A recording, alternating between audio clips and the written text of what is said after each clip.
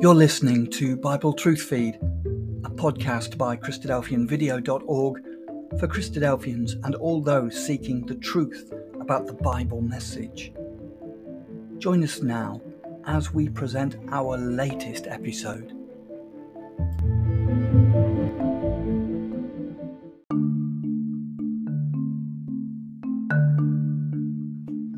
Mercy and Truth. Hello and welcome to Bible Truth Feed, a podcast by Christadelphian Video. God, whose character is truth, through mercy, extends forgiveness to erring believers through the willing sacrifice of His Son. Therefore, mercy and truth agree together as one. One of the things or outcomes of what we would like to have a look at over 2 evenings, God willing, is to come to know who God is through this subject. Because when we come to this subject, we come into the very presence of God, is who God is. And God willing, we'll also appreciate that when we consider this subject, that we will see that mercy and truth do not operate in isolation of one another. And we'll see that they work together. And one of the subjects that we'll look at very briefly this evening on its own is the aspect of truth a little bit later on, and try and identify what truth is in relation to the subject. Because I believe that sometimes we might confuse it with mercy and the truth. And maybe we just need to think about what this phrase actually means as a whole with mercy and truth. So God willing, we'll see that. But before we begin, I'll ask Brother Graham if he can read Psalm 89 for us, please.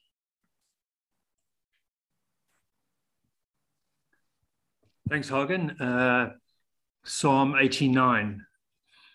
I will sing of the mercies of Yahweh forever. With my mouth I will make known thy faithfulness to all generations.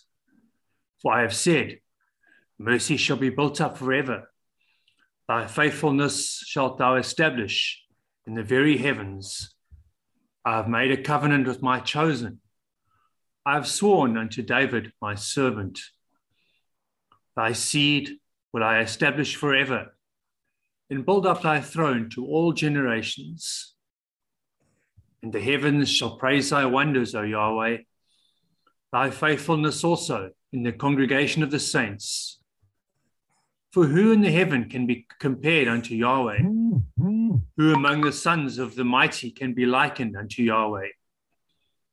God is greatly to be feared in the assembly of the saints, and to be had in reverence of all them that are about him.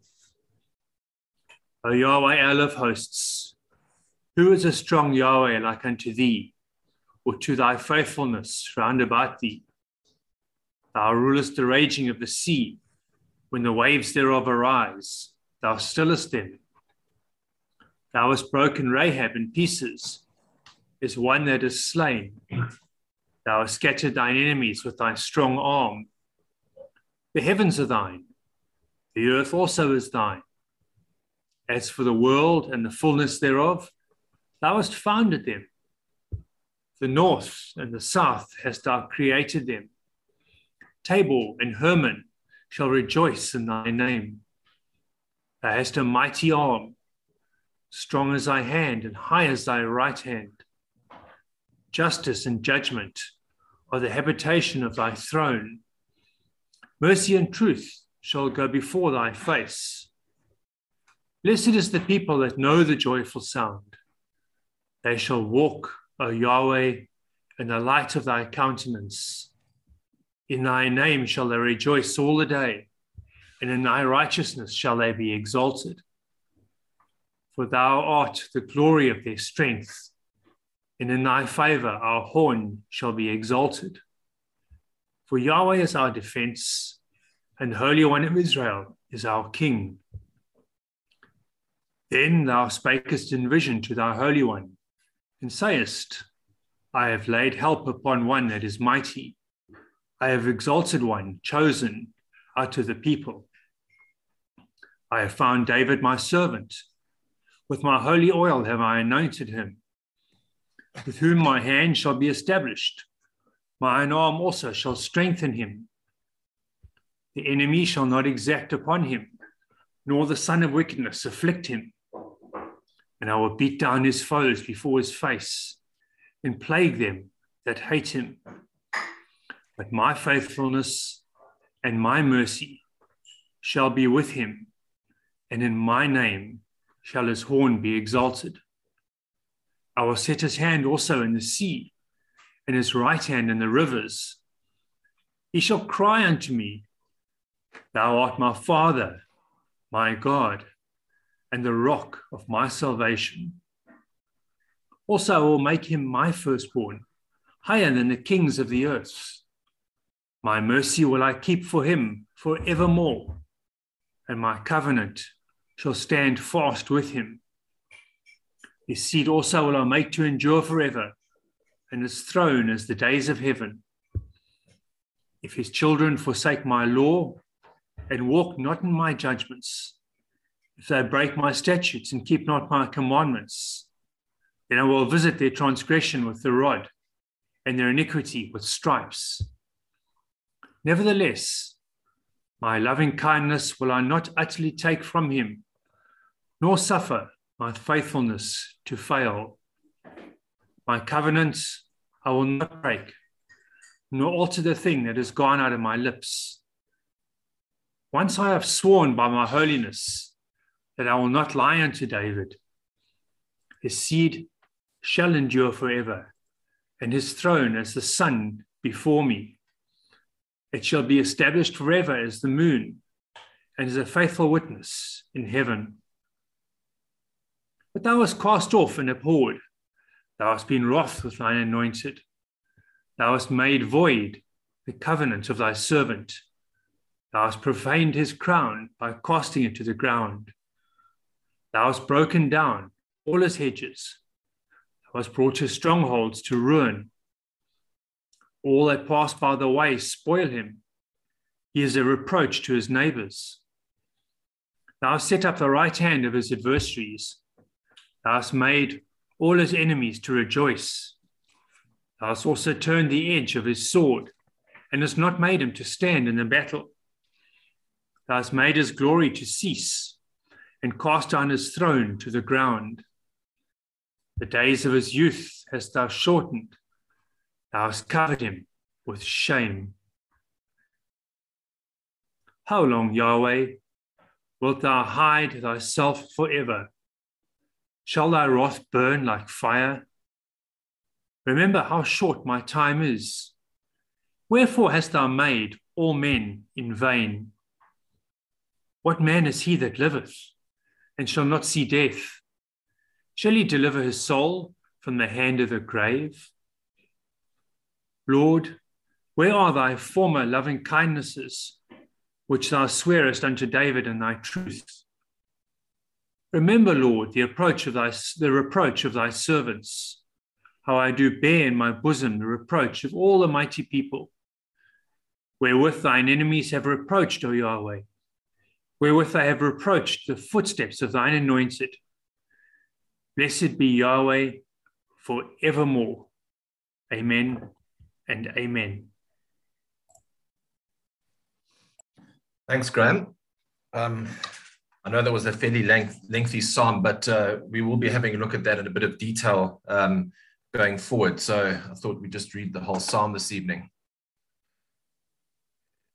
In order to just set the groundwork, brothers and sisters, to go forward with this subject. Sorry, let me just go back one. I think we need to just take a step back from the subject and first of all try and understand the aspect of grace and mercy. Is there a difference between the two? What are we talking about when we use these terms? So generally it's accepted and we understand that grace means favor. And in the particular aspect of the scriptures, it means divine favor. It's God's favor upon mankind. And there is the sense in which this favor is unmerited. We have done nothing to deserve this favor from God. He's shown us this favor because of who he is. And then when we come to look at the subject of mercy, we see that it moves away a little bit from the idea of favor towards kindness or loving kindness and holds the idea to have pity. Now, that's some important definitions that we need to remember. When we just think about who God is and his attributes, we do know that we come to our Heavenly Father and we know that he is a God of balance. He's balanced between goodness and severity. And so when judgment happens, God is allowing to happen to us what we deserve to happen. Because that is really the place that we find ourselves. We find ourselves that we are in God's judgment because of sin. But we know that right in the beginning, God implemented a system whereby man could approach unto him. And this evening, as we go through this subject, it's going to be very helpful to remember that God works by covenant. So in the Old Testament, in the Garden of Eden, was the establishment of a covenant relationship between Adam and Eve and God. And that then moved into God's dealings with Abraham, Isaac, and Jacob, and with Moses and Israel. It was all based upon this covenant relationship. And then that moves towards the New Testament with the covenant that we find ourselves in under the Lord Jesus Christ. And I just would like you to park that point in your minds, because we'll have a look at the importance of covenant in relation to mercy a bit later. And then when we consider what mercy is God not allowing to happen what we deserve to happen to us. So that's the attribute of mercy. And then grace is God showing us favor that we do not deserve, as we said just now at the beginning. So I think those definitions are fairly helpful in trying to just make sense of where the subject is going. Because when we come to look at this subject in any depth, we see that the first thing that we are introduced to with the Lord Jesus Christ is that we see him as grace and truth. Come over to John chapter 1 and at verse 14 and 18. See, because this particular aspect of grace and truth was worked out in the Lord Jesus Christ. That's important to remember, because what we see in the work of our Lord Jesus Christ is the beginning of the work of the new covenant. And we see in verse 14 that we read that John says, "And the word was made flesh and dwelt among us, and we beheld his glory, the glory of the only begotten of the Father, full of grace and truth." So with the Lord Jesus Christ, we see that it begins with this idea of grace and truth.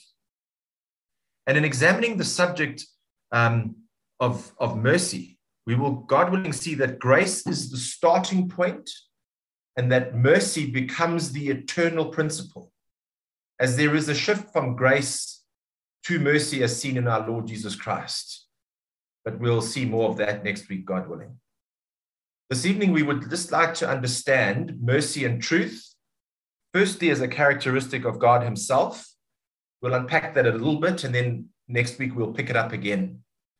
But it's important to understand that in the Lord Jesus Christ, we have seen the outworking of the principles of grace and truth in an individual, in the Lord Jesus Christ. And this subject would be lost on us if we don't understand that point. The whole idea of mercy and truth, or grace and truth as we see it at the beginning stages of our Lord's ministry, is something that is to be lived. It's something that is to be manifested. It's something that's to be shown out in our lives.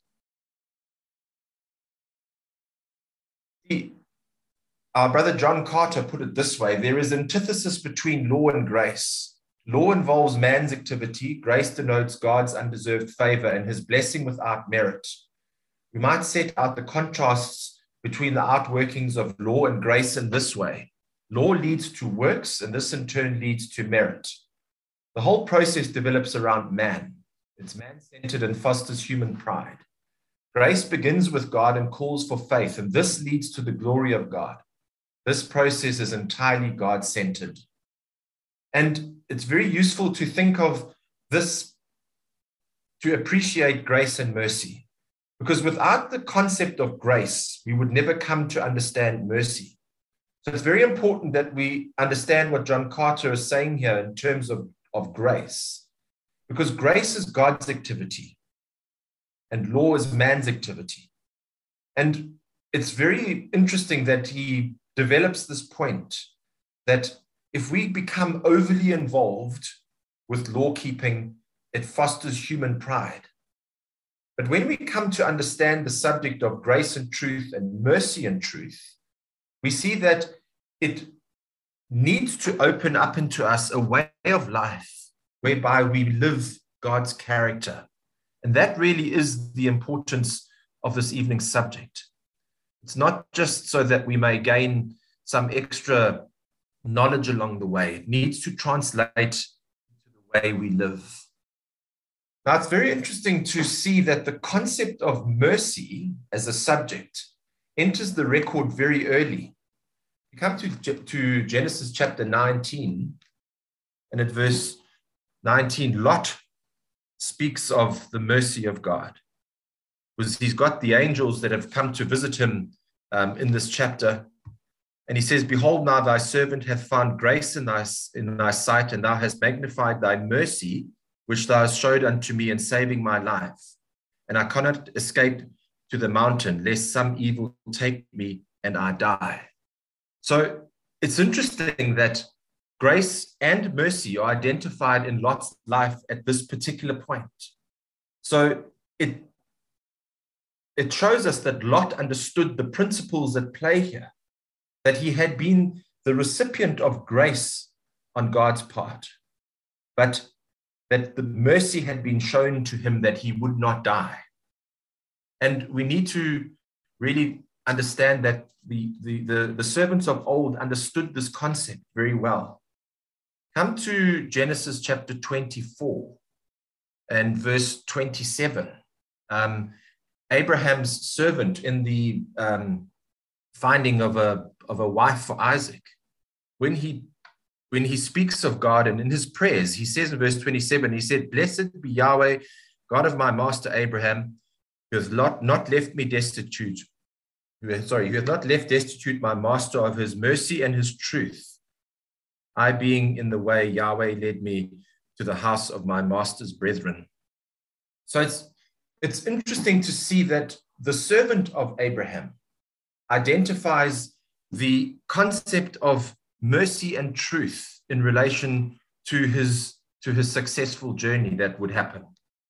And we see that this is a direct result of Abraham's influence, because when Abraham was chosen, God said, "I know him, that he will command his children," in chapter 18, verse 19, "and his household after him, and they shall keep the way of Yahweh to do justice and judgment, and Yahweh may bring upon Abraham that which he hath spoken of."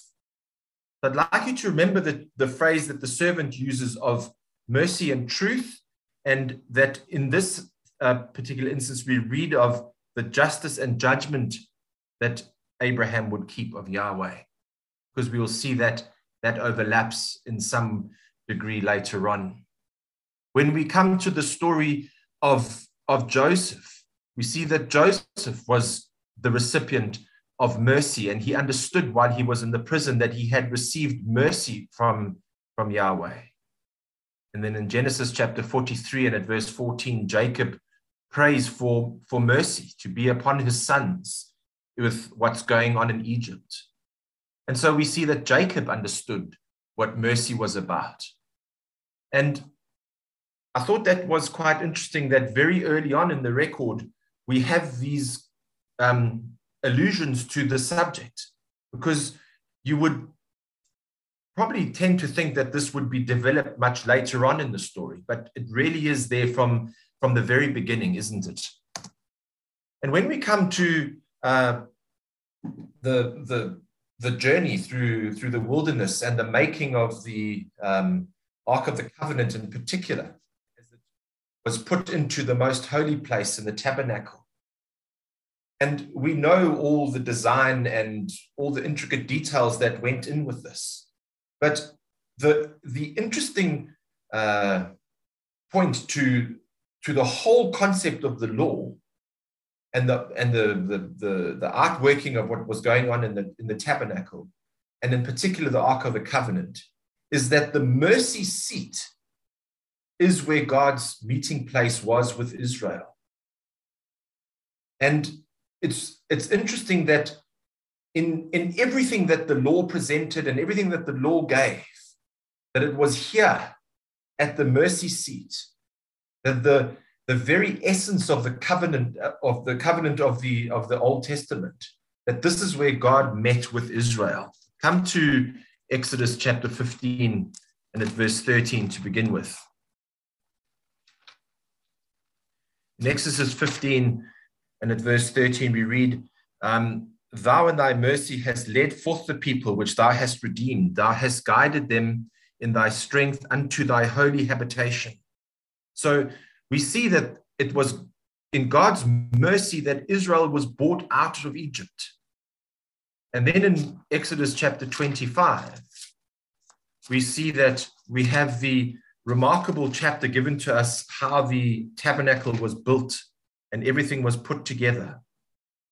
And in verse 13, we'll pick up the record in verse 20, because we don't need to go into all the details, but we know everything that went into the making of this Ark of the Covenant in the tabernacle. And he says, and the cherubims, in verse 20, so let's just come in at verse 18, and they shall make 2 cherubims of gold, of beaten work, shalt thou make them in the 2 ends of the mercy seat, and make 1 cherub on the one end, and the other cherub on the other end.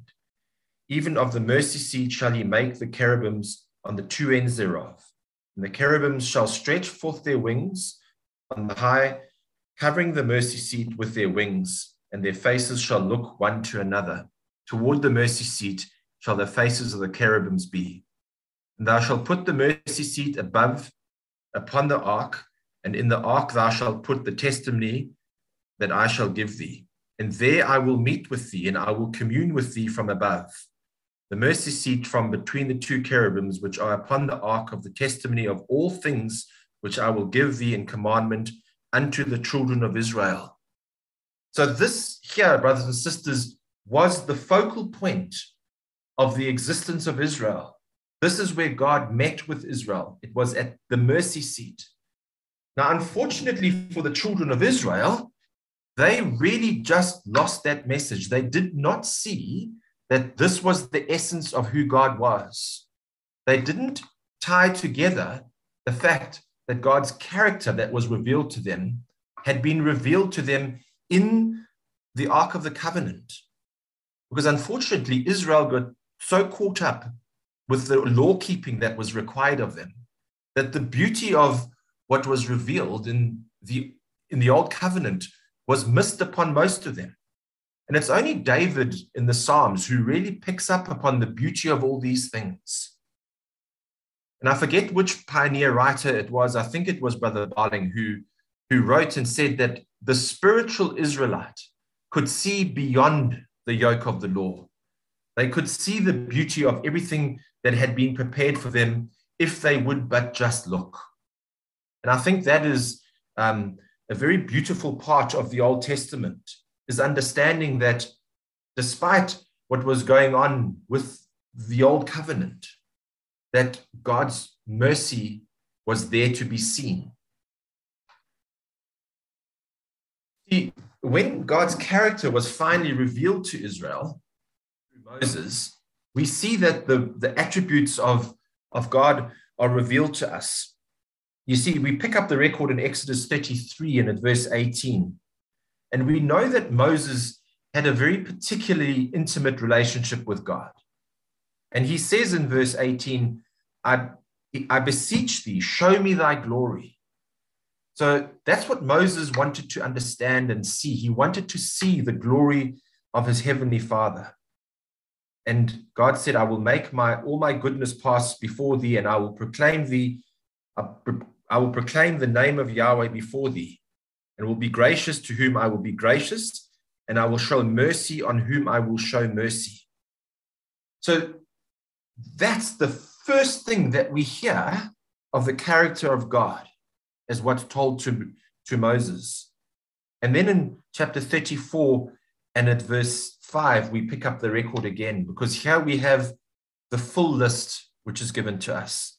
And Yahweh descended in the cloud and stood with him there and proclaimed the name of Yahweh. And Yahweh passed by before him and proclaimed, Yahweh, Yahweh, Elohim, merciful and gracious, long-suffering and abundant in goodness and truth, heaping mercy for thousands, forgiving iniquity and transgressions and sin, and that will by no means clear the guilty, visiting the iniquity of the fathers upon the children and upon the children's children, unto the third and to the fourth generation. And here we see the full character of Yahweh revealed unto us. And we see that this is who God is, and we'll pick up on this a bit later. But for now, we just need to understand that the intrinsic nature of who God is that he operates on the principles of mercy and graciousness and long-suffering, and he's abundant in goodness and truth. So when we come to these kind of subjects in Scripture, we need to understand that we come into the very presence of our Heavenly Father, as we said at the outset, because these are his characteristics. This is what he has shown to us, and we have all been recipients of these characteristics of our Heavenly Father, because we have been called to a knowledge of the truth. So at this point, I'd ask you to come over to Psalm 89. Psalm 89 is a fascinating psalm. As I was going through preparations for this evening, I was wondering which way to go with the talk, and I came across Psalm 89, and I just thought it was absolutely fascinating that this psalm is written by a relatively unknown person. Ethan the Ezrahite is the songwriter or author of Psalm 89. And as we read at the beginning, this is a maskil of Ethan the Ezrahite. And as we know, maskil means to be instructive or to give instruction. And in addition to Psalm 89, Ethan is mentioned in 1 Kings 4, verse 31. I'll just quickly read that to you, because I think it's quite interesting to see where he pops up in the record. In 1 Kings chapter 4,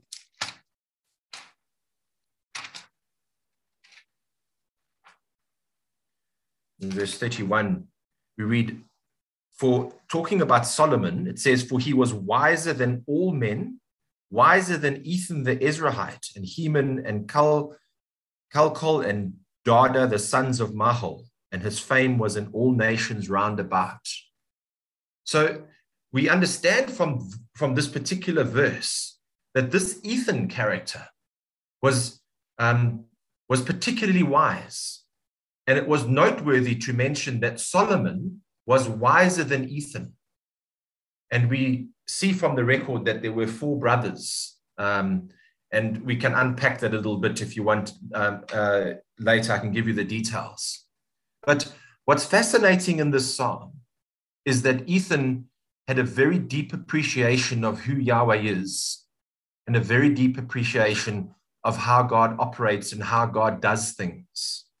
And if we read this particular psalm with the background knowledge that this Ethan character was an exceptionally wise person, the psalm takes on a new meaning for us in many regards.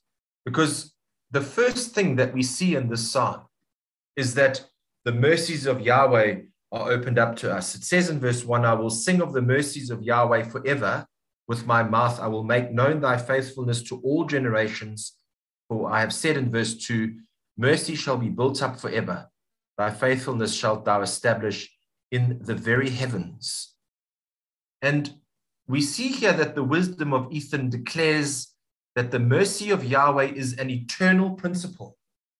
And that we see more than once in this psalm, where he makes known that mercy will be there forever.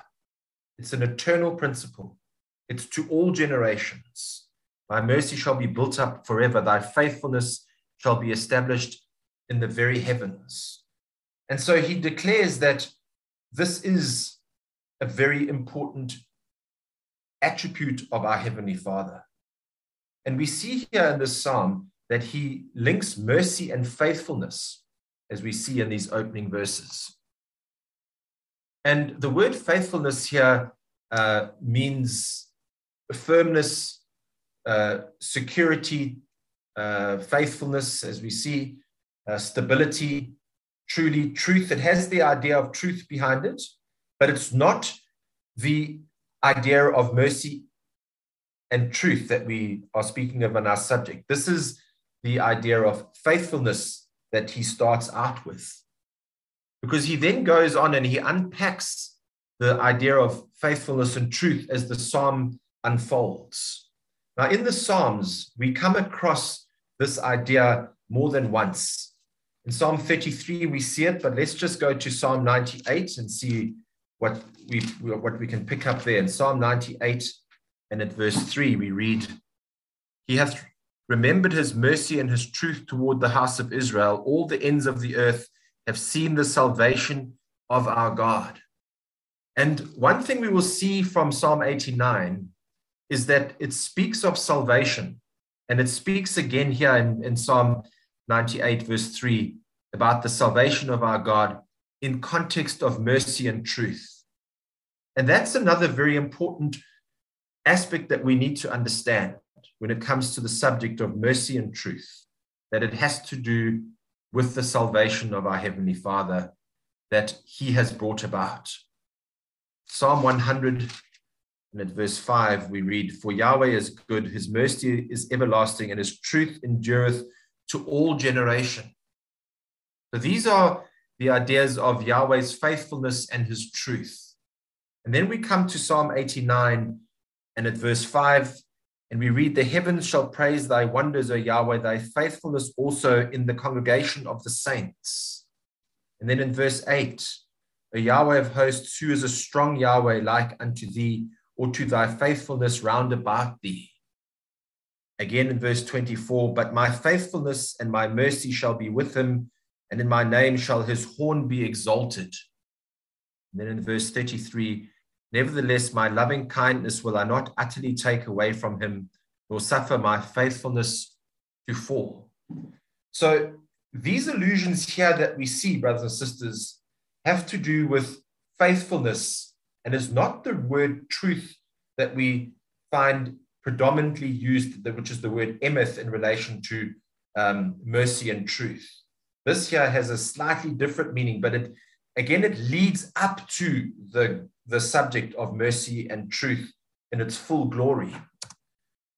Because in Psalm 89 and at verse 14, we read of the phrase where emeth is used. It says, Justice and judgment are the habitation of thy throne. Mercy and truth shall go before thy face. And there is the phrase that Abraham was told he would teach his servants. His servant then prayed about mercy and truth. And here the psalmist identifies for us the very real nub of the matter, so to speak. That when we come into the presence of our Heavenly Father, there is justice and judgment in his throne, and mercy and truth shall go before thy face. And we will see that going forward, it's always in the order of mercy and truth that we speak about this subject. In verse 24, we saw there was a slight reversal because the word faithfulness was used. But the real teaching belongs to the fact that we learn of mercy and truth. And it's important to understand, as we see so often in the Psalms, that ultimately this psalm is about the Lord Jesus Christ. We just pick up one or two ideas. In verse 19, then thou spakest in vision to thy Holy One, and says, I've laid help upon one that is mighty. I have exalted one chosen out of the people. I found David, my servant, with my holy oil have I anointed him. So we see that in the initial sense is talking about David, but there is one greater than David that is to come that we know. With my hand with whom my hand shall be established, mine arm also shall strengthen him. The enemy shall not exact upon him, nor the son of wickedness afflict him. And I will beat down his foes before his face, and plague them that hate him. But my faithfulness and my mercy shall be with him, and in my name shall his horn be exalted. And that is the work of our Lord Jesus Christ. In verse 26, he shall cry unto me, Thou art my Father, my God, and the rock of my salvation. And I will make him my firstborn higher than the kings of the earth. My mercy will I keep for him forevermore, and my covenant shall last with him. And so in verse 28, brothers and sisters, we now see very firmly the idea of mercy and covenant coming together.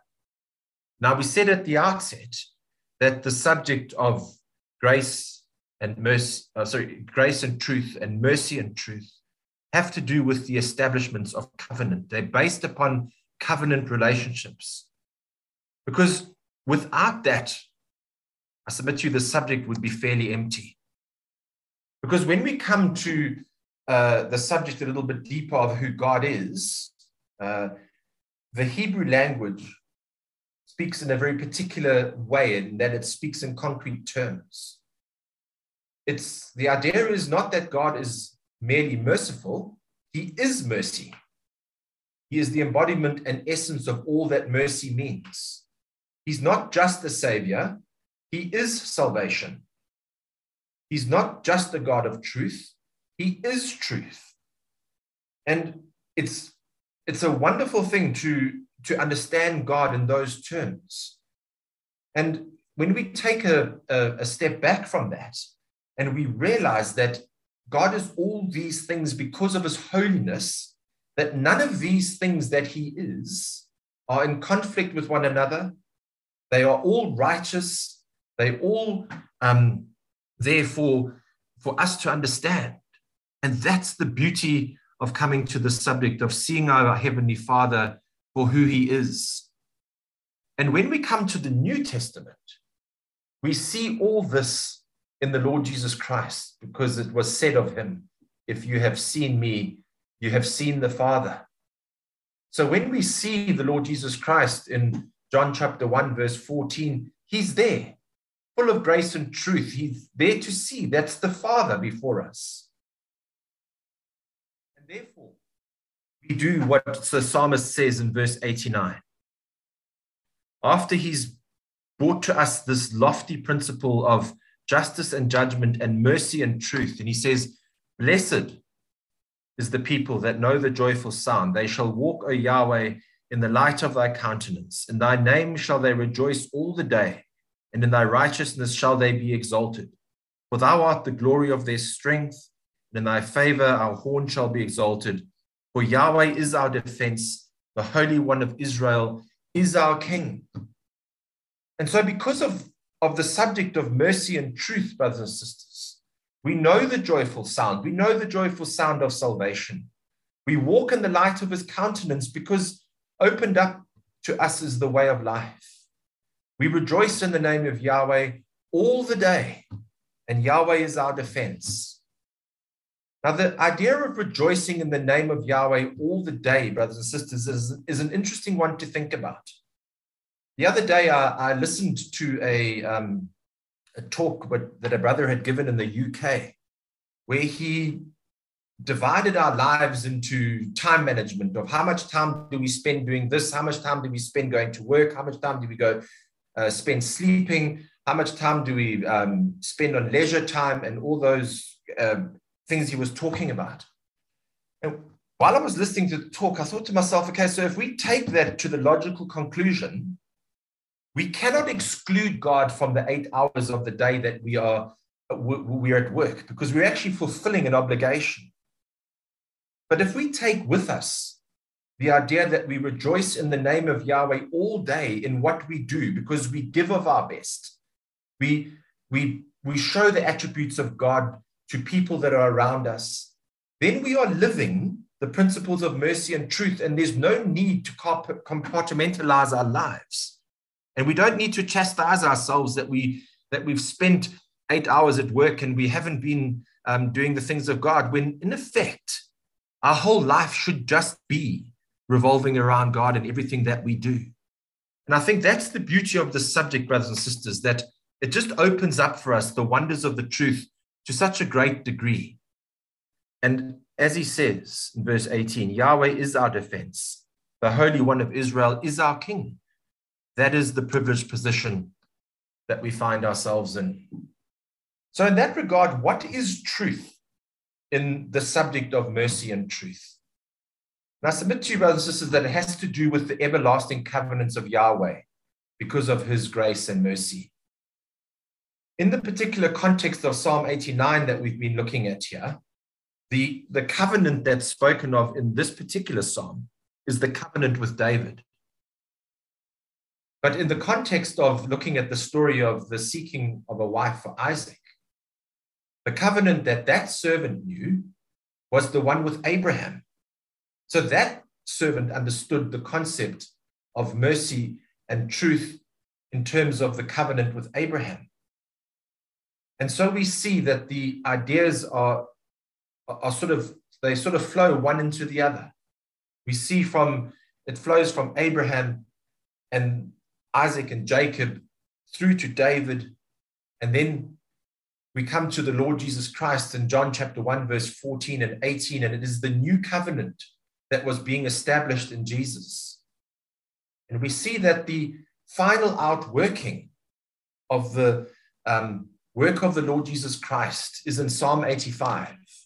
Come back a few pages to Psalm 85.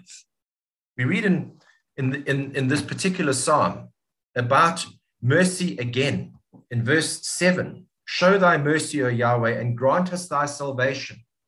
Again, we see mercy and salvation together. I will hear what God, Yahweh, will speak, for he will speak peace unto his people and to his servants, but let them not turn to folly. Remember the idea of peace. Surely his salvation is nigh to them that fear him, that glory may dwell in our land. Mercy and truth are met together, righteousness and peace have kissed each other. And that, brothers and sisters, was the work of our Lord Jesus Christ. He was the seed of promise. He was the one that would establish the new covenant. And so it is in him that we see it moves from grace and truth to mercy and truth are met together. They are not separate principles. They're eternal principles together. So we see in his life the outworking of the principles of mercy and truth, and righteousness and peace have kissed one another. So why is this important? Ephesians chapter 2, brothers and sisters, just highlights for this for us. So I'd ask you to come to Ephesians chapter 2 as we just bring our thoughts to a close this evening. Because in Ephesians chapter 2, all these things are tied together for us in terms of the new covenant. Now, we know this particular chapter very well, but let's just pick up the record in verse 11. It says, wherefore remember that ye being in time past Gentiles in the flesh, who are called uncircumcision by that which is called the circumcision in the flesh made by hands, that at that time ye were without Christ, being aliens from the commonwealth of Israel and strangers from the covenants of promise, having no hope and without God in the world. But now in Christ Jesus, ye who sometimes were far off are made nigh by the blood of Christ, for he is our peace. Remember what the psalmist said. Righteousness and peace have kissed each other, who hath made both one and hath broken down the middle wall of partition between us, having abolished in his flesh the enmity, even the law of commandments contained in ordinances, for to make of himself one of twain one new man, so making peace, that he might reconcile both unto God one body by the cross, having slain the enmity thereby. And he came and preached peace to you, which were far off, to them that were nigh. For through him we have access by one Spirit unto the Father. Now therefore ye are no more strangers and foreigners, but fellow citizens with the saints and of the household of God, and are built upon the foundation of the apostles and prophets, Jesus Christ himself being the chief cornerstone, in whom all the building fitly framed together groweth into an holy temple in Yahweh, in whom ye are also builded together for an habitation of God through the Spirit. And so it is that the dwelling place of God has moved from between the cherubim and the mercy seat to the new body, and he desires to tabernacle with us now. So we're no longer strangers from the covenants of promise. Jesus is our peace because he made peace. It's because in him that mercy and truth met. Reconciliation has happened, and that's the privileged position that we find ourselves in. And we are now no longer left to ourselves, but we are now fellow citizens of the household of God, built on the foundation of the apostles and prophets, our Lord Jesus Christ being the chief cornerstone. And so it is, brothers and sisters, that we've looked at these principles this evening. And what we would like to do, God willing, next week is to have a slightly deeper look at the principles of mercy and truth in relation to God's character and the outworking thereof in particular aspects. We see them in our Lord Jesus Christ now. We see them, and we'll see how the outworking of his work as high priest now, he is full of mercy and truth. And then will, God willing, look at our responsibility to manifest the principles of mercy and truth in our walk.